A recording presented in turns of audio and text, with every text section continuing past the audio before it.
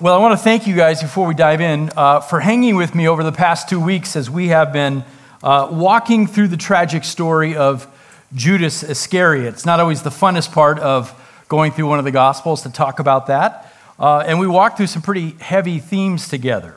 Things like spiritual betrayal, what it means to fall away from the faith. We talked about the difference between being authentically in Christ versus faking the presence of spiritual fruit. We even touched on demon possession. But as I shared with you over the last couple of weeks, I think the warning about how the story of Judas ends is timely and important for the church today because of how active we see the enemy right now in our world, the way we're seeing so much deconstruction of faith, so many people falling away.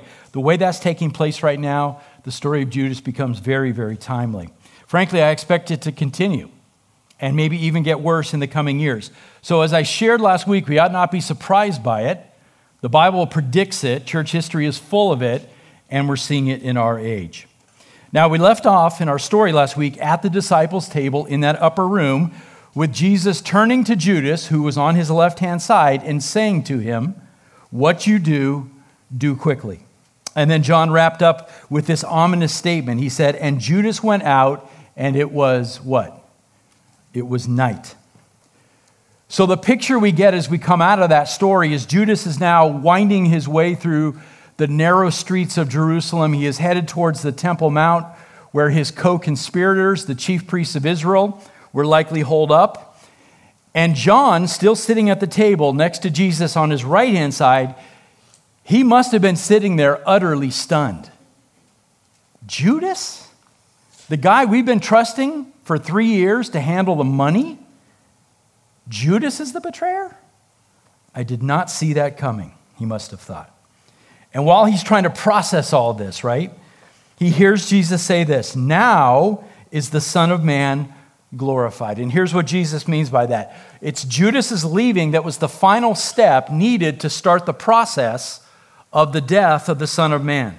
The final dominoes which needed to fall had now begun to be set in motion. And now Jesus, alone with his true disciples, the 11, for just a little while longer, is now freed up to have one last very important conversation before he is taken away. And it's a conversation that is filled with remarkable contrast. Think about this. On the one hand, you have so much darkness in this story. You've got spiritual betrayal, the very presence of Satan in that room in Judas. Judas walking out into the night. And there's no question that over the next couple of hours, it's only going to get darker. And yet, on the other hand, John is going to speak about God's glory in the midst of that darkness. We're going to see how Jesus shines through that darkness and how God the Father shines gloriously in him in the midst of this darkest hour. So what we're going to study over the next few months, and I'll just put this on the screen so that you can see it. There it is. What we're going to study over the next few months is known as the Upper Room Discourse. And it runs from today's verse, the beginning of today's passage, chapter 13, verse 31, all the way through chapter 17. And it includes some of the richest material in all of John's gospel, some of our favorite verses that we've memorized as kids. Some of the greatest promises given to us by the Lord is in this particular section, and it is all taking place within a period of hours on the night that Jesus is betrayed. And then once we get to chapter 17, that takes us straight to the Garden of Gethsemane and his arrest. So the next few months are going to be very, very rich. It's perfect. Fall is starting, and so make plans to be here because this is such an important section of the gospel. Now, in preparation for today's passage, I'm going to do something I don't usually do. You know how normally I don't force you guys to flip around in your Bibles a whole lot. I like to stick to the one text and have you just sit in it. But today, I want you to grab your Bibles. We're going to go to a book other than the book of John. It's 1 John. Ha! Ha ha ha!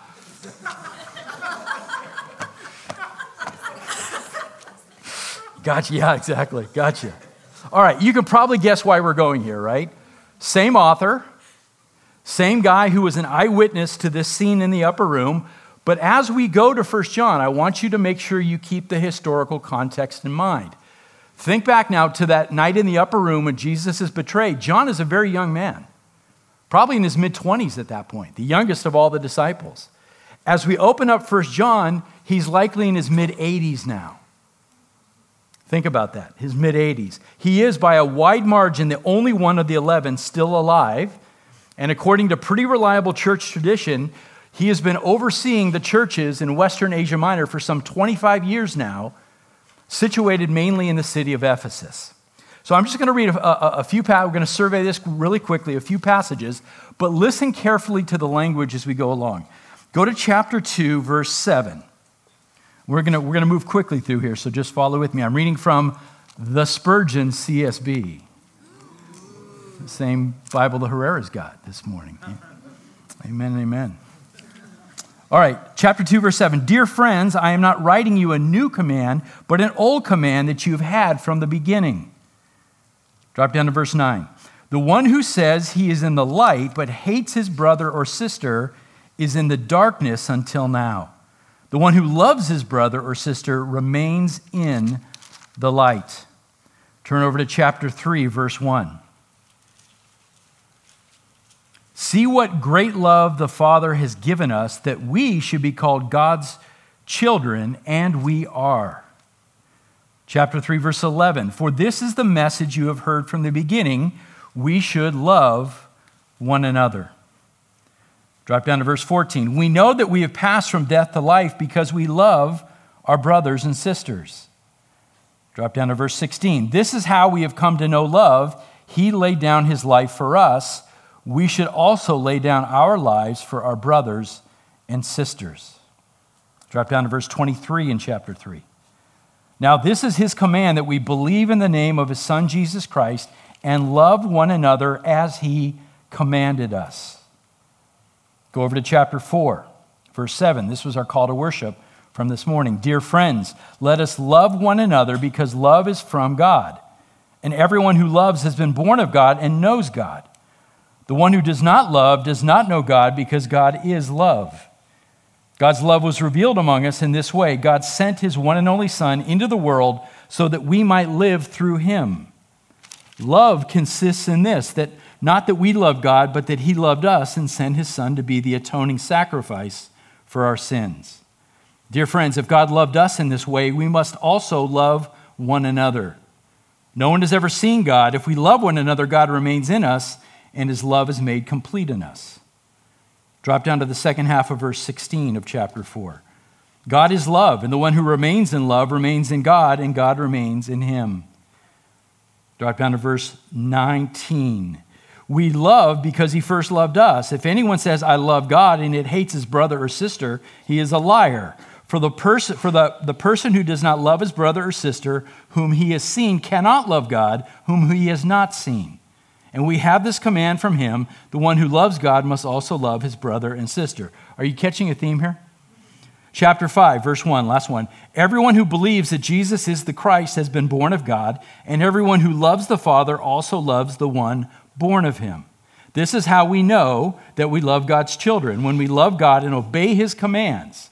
For this is what love for God is, to keep his commands. Now, go back again to chapter 2. I've got 7 more snippets to read, but listen to the common phraseology in this. Chapter 2, verse 1. Chapter 2, verse 1. My little children, I am writing you these things so that you may not sin. Chapter 2, verse 12. I'm writing to you, little children, since your sins have been forgiven on account of his name. Chapter 2, verse 28. So now, little children, remain in him so that when he appears, we may have confidence and not be ashamed before him at his coming. Chapter 3, verse 7, children, let no one deceive you. The one who does what is right is righteous just as he is righteous. Chapter 3, verse 18, little children, let us not love in word or speech, but in action and in truth. Chapter 4, verse 4, you are from God, little children, and you have conquered them because the one who is in you is greater than the one who is in the world. And then turn over to the very last verse in John's letter, chapter 5, verse 21, little children, guard yourselves from idols. So, love, and more love. Did you hear it? The love of God in Christ and his command that we ought to love one another in the body of Christ. And then 7 times he uses this beautiful little phrase, little children. Now, I know I've told this story before, but it's worth repeating on this day. There's an ancient tradition that's been passed down in the church from Clement of Alexandria to Jerome in the 4th century. And it said that John, in the very last months of his life, was so old and so frail, he lived in Ephesus, that the elders of the church would have to carry him into the worship service in Ephesus because he couldn't walk. And because he was John, I mean, could you imagine? I'm in the church with John.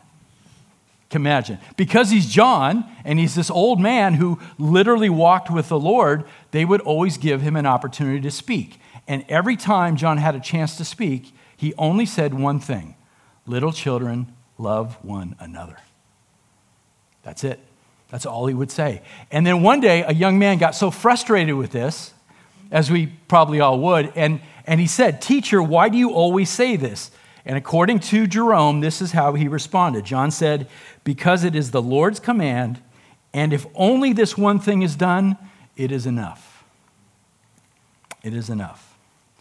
So the question is, how did John acquire such a passion for the love of God and for this command for believers to love one another? Now let's go to John chapter 13. We're going to see why. John chapter 13. Did you have your ribbon in there already? Were you saving your spot?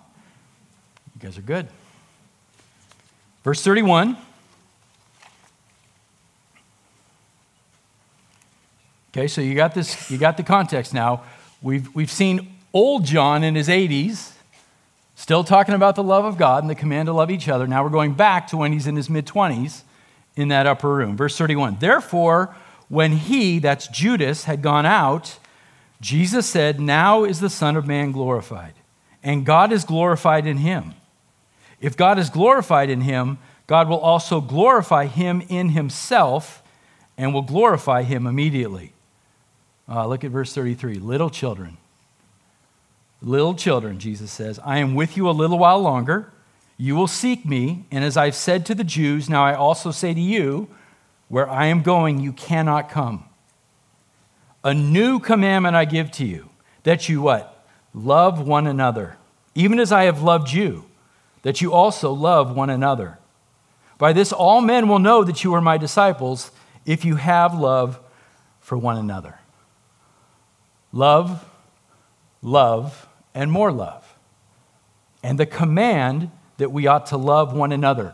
Here's what I gather from this: how profound this teaching from Jesus must have been in John's life.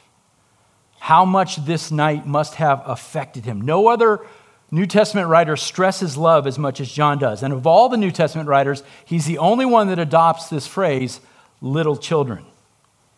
There's no doubt in my mind, even as an old man, 60 years later, John could still see Jesus speaking these words in his mind's eye. He could still hear his voice. And John must have been deeply impacted and deeply shaped by the events that took place in that upper room that night, on the night that Jesus was betrayed. So much so that 60 years later, it is still the foremost thing in his mind.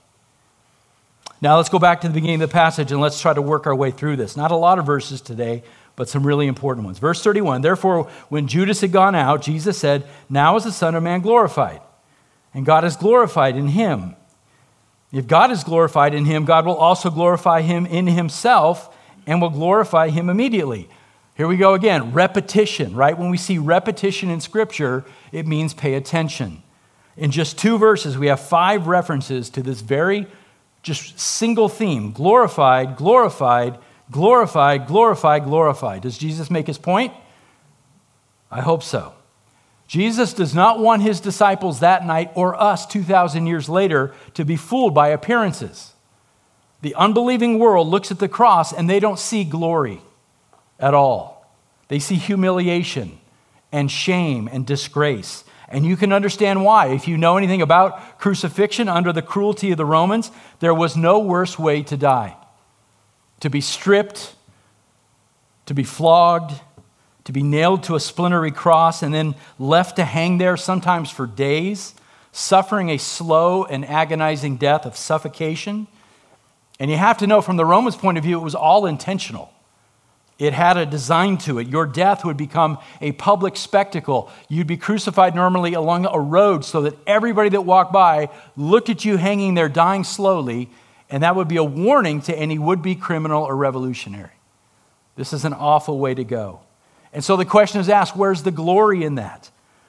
Well, how many times have we said in this preaching series, God's ways are not man's ways, and man's ways are not God's ways. And God had a plan in mind that would not only confound the Romans, it would confound the religious authorities of Israel, it would even confound Satan himself.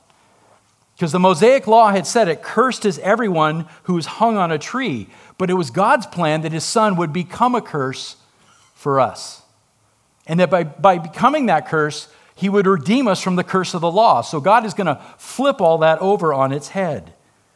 That means Jesus, knowing what's about to be accomplished on the cross, even though he knows he has to endure all of this pain, all the suffering, all the humiliation, he can speak of the cross in terms of its glory because he knows what's about to happen. He knows that he will lead many sons and daughters to glory through the cross.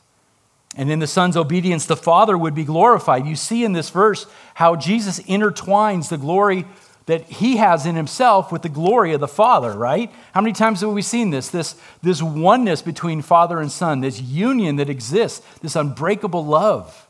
And here their glory is intertwined together. So catch this, the brightest display of God's glory is going to take place in the darkest hour possible. He's going to shine through that darkness. But never forget, this series of events that was about to take place between Friday and Sunday had been planned by God before the foundations of the world were even laid. God had a plan for this. He was firmly in control of all of it. Jesus is no victim here. God is in control of all of it. And really, if you think about it, Satan has no chance to win. Now, what were the disciples thinking when they heard Jesus say that? So Jesus has talked about betrayal in a general sense, and now we talked about this coming glory. My guess is they were puzzled about what's going on. Again, how many people in that room that night knew that Judas was the betrayer? Only Jesus and John. That's it, right? The rest have only heard Jesus talk about betrayal in a general sense, and then this statement about being glorified. So what had begun as this super happy celebration of the Passover feast has turned very dark, right? And it's about to become more and more troubling. Look at verse 33. Jesus is really going to shake up his friends now. Verse 33, little children, he says, I am with you a little while longer. You will seek me, and as I have said to the Jews, now I say to you, where I'm going, you cannot come. Now here's really what shakes the disciples here. Look at that little phrase in the middle of the verse, as I said to the Jews. Now you might remember this a few chapters back. Jesus had talked to this crowd of hostile Jews, and he had said, I'm going to a place that you cannot find me. You might seek me, but you will never find me. And so each time that Jesus did this, he always took his guys with him. And they would retreat to some remote place and sort of hide away as the threats in Jerusalem grew against them. And they would just hide away for a while, and they would minister to each other. But his guys always went with him, but not this time. This time, Jesus says, I have to do this alone. Guys, where I'm going now, you can't follow. Okay, slip your disciples' sandals on your feet. How do you feel in that moment? This would have been an emotional and spiritual earthquake for these guys. What do you mean we can't follow? Lord, wherever you go, we've gone. I don't get it. I mean, they would have been overwhelmed and confused. Everywhere you've gone, we go. That's the way it's always been. And so they're confused here. But the fact is, this time was different, right? They had shared this great public ministry together for 3 years. And they were inseparable as a team. But that was during what we call a spiritual daytime period. Now the night has come. The darkness of satanic influence has come. It's a dark night, and Judas had already walked into it, and in this particular work, Jesus has to go alone. There's no other option, because only the Son of God can overcome the darkness by allowing himself to be enveloped by the darkness. Only the Son of God could abolish death by giving himself up to death. Only the Son of God could disarm Satan by surrendering to Satan's servants. The 11 couldn't do that. The weight is just too heavy, right? The spiritual battle is too heavy for these 11. It would have been too heavy for any of us here today. And in fact, we know all 11 are about to fail miserably. So we can test it. It's too much for them. They're all going to fail. Not just Peter, right? Peter's going to fail really spectacularly, but they're all going to fail. They're all going to flee for their lives. And this too is predicted. John doesn't tell us, but Matthew tells us that after Judas left that night, he warned them. Here's what Jesus said: "You will all fall away because of me this night. All of you. For it is written," and he quotes from Zechariah 13, "I will strike the shepherd, and the sheep of the flock will be scattered." Even that had been predicted by God. So Jesus is going to have to go alone in this, in his darkest hour. And again, imagine, Jesus knows what's coming, all of the pain, all of the suffering, all of the humiliation of the cross. Imagine the spiritual weight that Jesus is feeling in this moment, knowing he's going to be alone physically. His guys are not going to be with him. He'll have his Father in heaven, but his guys will not be with him. Now look again at how the master addresses his friends here in verse 33. Remember, there were many things that night he could have scolded them about. They're a mess, aren't they? We've looked at this carefully. Remember, what were they doing when they were walked into the room that night? They were debating about who's going to be the greatest in the kingdom. Knuckleheads. And then they hadn't even thought about washing each other's feet. They walked right past the wash basin. And Peter even tried to stop Jesus from washing his feet. They're not grasping anything that Jesus is even talking about this night. And yet, in spite of their weakness, look at the tenderness that Jesus uses towards them. Little children, he calls them. He speaks to them like a father figure, right? Knowing how desperate they are for his help, for his protection. This is a moment of great warmth and intimacy from the master to his students. It reminded me as I was studying this, I remember way back in the day when I was in the corporate world and my daughter Chandler was very young, I'd go away for a few days on a business trip. And I remember she'd walk me to the door and I would bend down and try to get on her eye level and look her square in the eye. And I say, "Sweetie, I gotta go away for a while. And I'm going to miss you, but you'll see Daddy again soon." And I had to do that every time I went away on a trip, and then I had to be faithful to come back home, right? And to embrace her and say, "See, Daddy was faithful." Well, that's the type of moment we're getting here. Jesus says, "I only have a short time left with you." But as we go through the rest of this discourse, what we're going to see is that Jesus is going to give his disciples these amazing promises about his faithfulness. He's going to say things like, "Don't be afraid. You will see me again. In fact, I am going to prepare a place for you so that where I am, you will be also." So those promises are coming as we get further into the discourse. But this is a moment of intimacy here between Jesus and his guys. It's hard. It's heavy. There's darkness, but there's glory as well. But he says, "I've got to do this alone." Okay, let's get to what I think is really the big idea of the passage. Look at verse 34. Jesus has just dropped this bombshell that he's going away, and now he says, "A new commandment I give to you." Underline that word "new." We'll come back to it. "A new commandment I give to you, that you love one another even as I have loved you." Here's what we're going to find next Sunday. I'm not sure the disciples even heard that, because they're so hyper-focused on this comment that I'm going away. In fact, when we get to the next part of this section, Peter completely misses it. He's like, "What do you mean you're going away?" Right? Did you hear what I just said? Did you hear what I said about loving each other? Not yet. They'll get there, but not yet. So let me try to diagnose what Jesus is aiming at here. This command is the logical extension of what flows through every relationship that exists within the family of God. Love. Everywhere you look in this family dynamic of God's family, there is this thing, love. Think about it. It starts way back before the world was even made, when the Father and the Son and the Spirit had this perfect love, right? And then in love, the Father sends his Son to earth to die as a ransom for sin. And because the Son loves the Father, he obeys his will perfectly. The Son shows his disciples in a very real way what it looks like to love. And then he goes out and loves them in the highest sense, dying for them on the cross. And having paid that debt in love, he draws them to himself. He gives them the gift of faith. He justifies them, and he adopts them into the family of God, which is marked by love. And then he sends us out into the world as his ambassadors to what? Love other people. And as we go, we make disciples along the way. And as we do that, we're commanded to love one another in the body of Christ. Love, love, and more love. It flows throughout the family of God, from beginning to end. If you're found in Christ this morning, that's what your spiritual family is all about. Whether you know it or not, whether you practice it in the past or not, today can be a new day. We're about love. That's an amen moment. Now, we'll get to that new aspect in just a minute. But before we do, it's good for us to sort of reel back for a little bit and make sure that we all have the same baseline idea of what love is. Because the world's confused about this, right? What is love? So let's talk about it. First, it's important to notice what Jesus says to his disciples here. He doesn't give them a suggestion about love or a good piece of advice about love. He commands it. This is a commandment from the very mouth of God the Son. It cannot be ignored.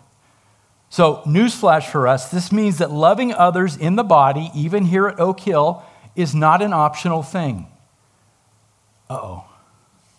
It's not an optional thing. It's not something that you can do if you feel like it, or if you have the time for it, or you have the energy for it. From Jesus' lips to your ears, this is a command to be obeyed. That's hard.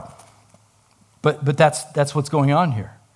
It's a command to be obeyed. I read a story about a pastor who one day he was teaching a Bible study, and he looked out at this class and he said, "So what do you guys do with the commandments of God?" And this little old lady put her hand up and said, "I underline them in blue." Not exactly the answer he was looking for. The point of the commandments in the Bible is that we take them seriously and seek to obey them, not just underline them in blue. We can all underline things in the Bible. That is not fulfilling the command. Now, in my opinion, the modern-day evangelical church has fallen woefully short in this. This is one of our biggest problems today in American society. Somehow in our day, we've come to believe, this is the process now of church life, that we shop around for a church that custom fits our needs. Then we attend whenever we can, if nothing else comes up on the calendar. And we walk in and we sort of half-heartedly sing worship songs along with everybody else. And then as the preacher drones on, we sort of half-listen to him as well. We get served by the staff and the volunteers. We drink the coffee. We eat the snacks. We put our kids in the children's program. We hang around the fringes of fellowship. We try to find a few people that we can say, I connect with this person, or I sort of feel comfortable talking to them. And then we attend whatever church events we see on the calendar that look enjoyable to us, that maybe we think might be helpful to us. And at the end of the day, we lay our heads down on the pillow thinking, I'm living a faithful Christian life. Really? I mean, is that the fulfillment of Jesus' command to love? That? We've settled for that in the evangelical church today. And it showed up in our lives and in our witness. That's what we've settled for. See, the problem we have is twofold. Number one, our understanding of love has been tainted by the fall, and then it's been further corrupted by all the cultural influences that we've allowed into the church and into our lives, and that's mixed up the definition of love. And then secondly, we're incredibly selfish creatures. I'm the first one to admit it. We just want to love ourselves more than we want to love other people. So we've got an inherent problem that needs to be fixed if we're going to live out this command. We'll get to that later. But that's the problem we have. So let's start by pointing out the obvious. You've probably heard this said many times before, but this is a good day to remind you. Biblical love often comes with feelings, but biblical love is not initiated by feelings or driven by feelings. That's important to know. This is where the enemy has been so successful at using the tools of the world to mess us up. He's the one who wants you to focus on how you feel about other people and to gauge your love based on that, to let your feelings drive what you do for people or what you refuse to do for people, how you feel about them. So the enemy will whisper in your ear, you want to know what really love really is? Well, movies and TV shows will show you, or those fictional books that you like to read, they'll show you what love is. Take a look at celebrity relationships. Swoon over images of romance. Look at unrestrained sexual passion. That's love, is what he'll say to you. And even as we try to push that out, the more it crowds into our lives, the more we begin to sort of swallow that and make it part of our formula for what love is. The enemy will say, you know what, fall in love, because he knows someday that feeling of love is going to dissipate, and then he'll say, well, you fell into love, so maybe you can fall out of love. Based on feelings. You know who you should love, Satan says? People who love you. They're the best people. Love the people who love you. Why would you do anything for a person who doesn't do anything for you? Are you crazy? And we let that sink into our brains. Above all else, he will say, don't waste your time loving people you don't even like. Those people are meaningless. They don't bring anything to you. So why would you love them? Or this one, perhaps his most devious lie, you don't actually have to care for those people. What you should do is go ahead and serve them because it'll make you feel really good about yourself, and bonus, you'll look really godly in front of other people. In other words, love yourself. Love yourself. The enemy's very, very clever. He's got us all mixed up about love. So we got to get it straight. Biblical love, the type that Jesus is commanding here, agape love, is at its core a commitment to every other person's highest good. Every other person's highest good. What's the highest good for all people? That more and more they be conformed to the image of Christ and that they would live a life that is glorifying to him. So that's our calling. That's our overall aim and how we function within the local church. We put every other member of the body ahead of ourselves, and we seek their highest good. Imagine a church that was doing that all at one time. Every single member, putting every other member first and seeking their highest good. Now, how does that get fleshed out? In a whole bunch of ways. First and foremost, we have to commit to live life together with a sense of chesed. Thank you. Got to spit when you say it, right? That is the Hebrew word that we read in Scripture for the type of steadfast loyalty and love and faithfulness that God shows to us. It's a very important word. He shows it to every man and woman who is adopted into his family. He shows them this covenant loyalty. That's the example we're to follow. We strive to love as God has loved us. That means we strive to serve, not to be served. That means we strive to fulfill all of our promises towards one another because God is always faithful to fulfill his promises to us. That means there's no room for selfishness in the body or apathy or laziness. We're called to devote whatever is necessary to see other people grow and mature in the faith. Whether it's our time, it's our energy, whatever resources, we put others first and we seek their highest good. And it means we stay at it through thick and thin. We don't give up, even when it gets hard. See, God's chesed towards you and to me doesn't fluctuate based on how we're doing. He doesn't lessen in his loyalty and love and faithfulness to us based on how we're walking in our spiritual life. His love, his grace, his mercy, his faithfulness, they're not contingent upon our spiritual performance before him. He doesn't waver in his love towards us. That is our model. So if we don't feel like loving, we love. Even if we don't connect with a particular person, we love that person. Even if somebody has let us down in the past, we still love them. Even if we've been hurt by that person, we forgive and we love. Love, love, and more love. If we need to extend grace and forgiveness, we do so. Why? Because God has extended grace and forgiveness to us. It's really not simple. It's just really hard to do. Right? It's a simple formula. It's just hard to do. We're going to get to how we do that in a second. So at times, love is going to look like just plain old presence in somebody's life, compassionate care. Sometimes love is going to look like a prayer lifted up for them or a bit of wise counsel. Other times it's a note of encouragement or bringing a meal over. Sometimes love is going to be a hard conversation and a gracious word of correction because that's the highest good for your brother or sister, that they be corrected. There's 1,000,001 ways that we love. We just have to start obeying it. We just have to strive and seek to obey it. Is that making sense? Good. I mean, this is nothing new. Right? You've heard this before, right? It's just a good reminder.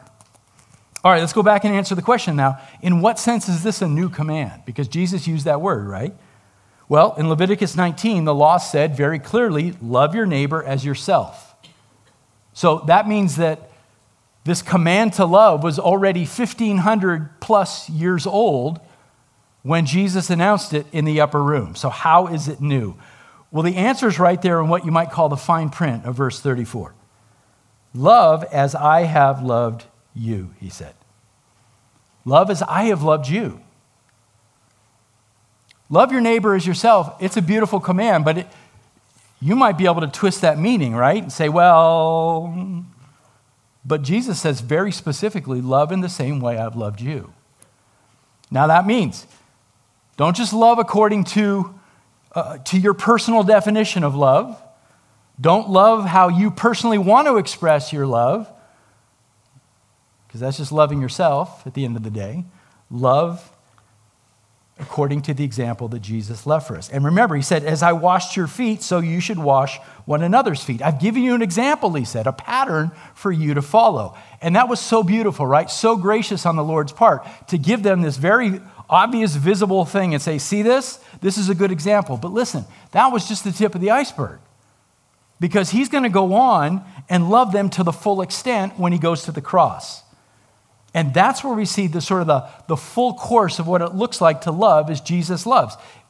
I know we've read Philippians 2, I don't know how many times in this series. We just keep coming back to it because it's so perfect for this occasion. This is how Jesus wants you to love. Have this attitude in yourselves, Paul writes, which was also in Christ Jesus, who, although he existed in the form of God, did not regard equality with God a thing to be grasped, but emptied himself, taking the form of a bondservant. And being found in appearance as a man, he humbled himself by becoming obedient to the point of death, even death on the cross. That's your new standard. Love as I have loved you. So don't hold on to your rights. Stop it. Quit grasping on to your rights. Empty yourselves of your status or your ego, whatever's in the way. Empty yourself. Be humble. Take the role of a servant. Take the role of a servant. Say in your heart, I count everybody in this body more significant than me. That's what Philippians 2 means for us. So now that we've laid that out, what biblical love is, here's the really bad news. You can't do it. You can't do it. Not in your own strength. Guys, this is why Peter failed. This is why we fail so often to live up to this standard, because we're trying to do it on our own. Peter fell on his face because he tried to do it on his own. We'll get to Peter more next Sunday. But you have to know this. And I know you do know this. Peter was super committed to Jesus. He was rock solid, wasn't he? Super loyal to Jesus. And yet, when the time of testing came and the pressure of darkness was put upon him, he folded like a cheap suit. Right? Why? Because he was counting on his natural human love to get him through. That's why. He thought the strength of his fleshly commitment to Jesus would carry him through that night. But as soon as he felt under threat, man, that was out the window. I don't even know the guy. Who's this Jesus? I don't even know him. Amazing, right? So if we're going to obey Jesus' command and love to the standard that he's given to us, we're going to need divine help. And this is so important. Now, I hate to jump ahead in the Gospel of John. You know, I hate to do that because we're going to get there someday. Right, Adam? But in John 15, in about 6 months, in John 15, we read this. Jesus says, just as the Father has loved me, I have also loved you. So catch this. You and I have been loved by God the Son, just as God the Son has been loved by God the Father. Did you catch that? You and I have been loved by God the Son, just as God the Son has been loved by God the Father. And then Jesus adds, now abide in my love. That's that family connection that I was trying to draw earlier, right? This love that extends throughout the family of God. The Father loves the Son, and now the Son says to you and I, abide in my love, because that's what's going to empower you to then go out and love your brothers and sisters. It works its way through the whole family. This divine love flows down from heaven, runs through the whole family of God, from Father to Son to you, and then out to everybody else. That's the way it's designed. Now, question. There's no doubt about the first couple steps. God has loved the Son has loved you. Did it stop there? Have you not extended it to your brothers and sisters? Have you been the sort of the block there in the chain? The love hasn't gone out from you. You've been loving yourselves within the body of Christ. Everything's been about you. But you haven't put others first. Are you enjoying the love of God but not extending it to others? Back to John 15. Listen to these well-known words. Jesus says, I am the true vine. Abide in me and I in you. As the branch cannot bear fruit of itself unless it abides in the vine, so neither can you unless you abide in me. Guys, this is the whole key to bearing spiritual fruit, and especially when it comes to love. Apart from a vibrant connection to Christ, you will not be able to love other people to the standard that Jesus has laid out if you're not connected to the vine. Now, there's good news here. Jesus has laid out this super high standard, but he hasn't left you alone to try to figure it out. He hasn't left you alone to try to do it on your own. He promises to grant you all the divine power you need to obey and fulfill what he's commanded. You have to abide in him. That's the key. If you operate out of your own strength, you'll either try and fail, like Peter, or you won't try at all to love others, and that's just plain disobedience. You've got to abide in the vine. So if you've been in church for some time and you've been wondering why everybody talks about this loving each other, this is such a hard thing to do, the first step is to examine your walk with Christ. Are you connected to the vine? Is that a regular part of your life? That you're walking with Jesus, connected to him. Is your walk with him dry right now? Is it non-existent? Be honest with yourself. Are you a fruitless branch because you're not in any way connected to the vine? You're not going to be able to love to the standard that Jesus lays out. It's okay to be honest about this. We've all been there. We've all gone through seasons of dryness where we're struggling to love people. What are you going to do about it?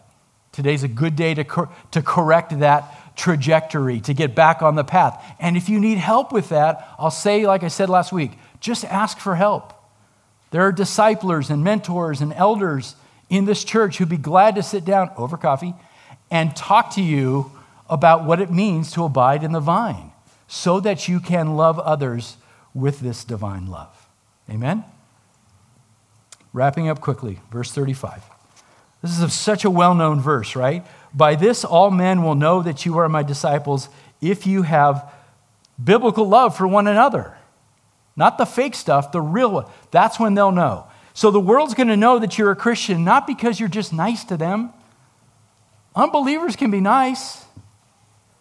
Not because you look a certain way or talk a certain way or you support a particular political figure or vote a certain way. Not even because you attend religious services on Sunday. That is not going to convince anybody. The world will know that you're a follower of Christ when they see how remarkably you love your brothers and sisters in the local church. When they see a type of love that looks different from anything that they experience in their world, something that is stunning and attractive, when they see a love that they can't understand, can't even fathom, and it makes them say, what is going on over there? But that's not a fleshly type of love. That's a divine love. It's got to be remarkable. Sadly, this has become really rare today in the church. It's more likely that when the world peeks into the church today, they don't see remarkable love. What they see is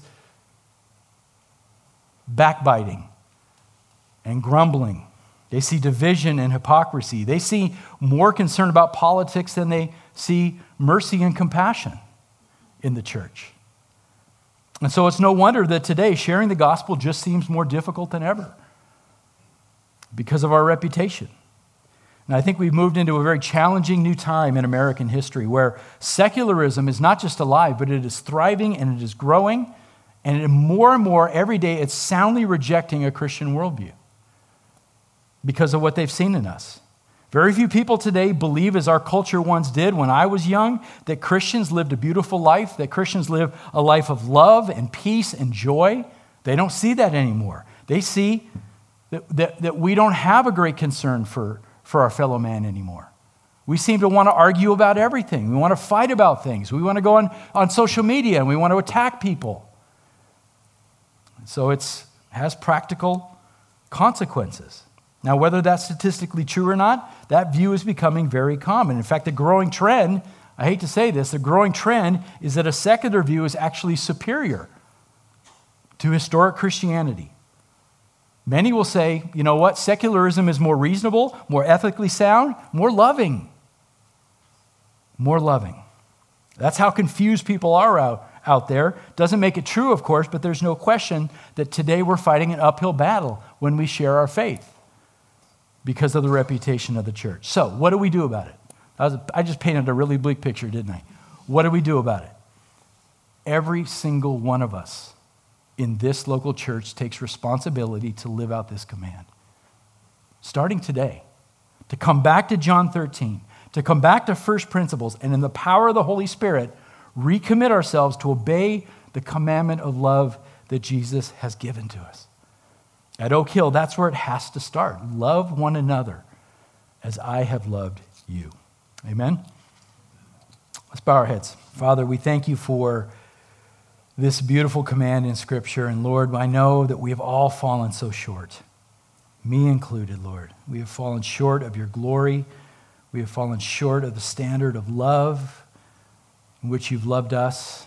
We confess that to you this morning, Lord, and we're not going to wallow in that shame now, Lord. We simply want to ask that your Spirit would come and convict us of areas that we need to change and move us, Lord, towards people that we haven't loved well in this body in the past, and to do better, Lord, for your glory, but not in our own strength, Lord. Would your Spirit come and give us that divine love that we need to love each other well. Thank you again for this story, God.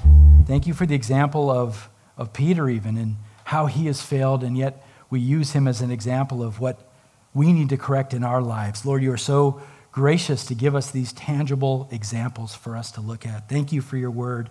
Thank you for time together this morning. Thank you for a time to praise your name and song. And as we now enter back into that, Lord, may the praises from our lips be authentic and real, not stapled on as fake fruit, Lord, but authentic and real from the depths of our heart. We love you, Lord. Help us to express that now, we pray in your name. Amen.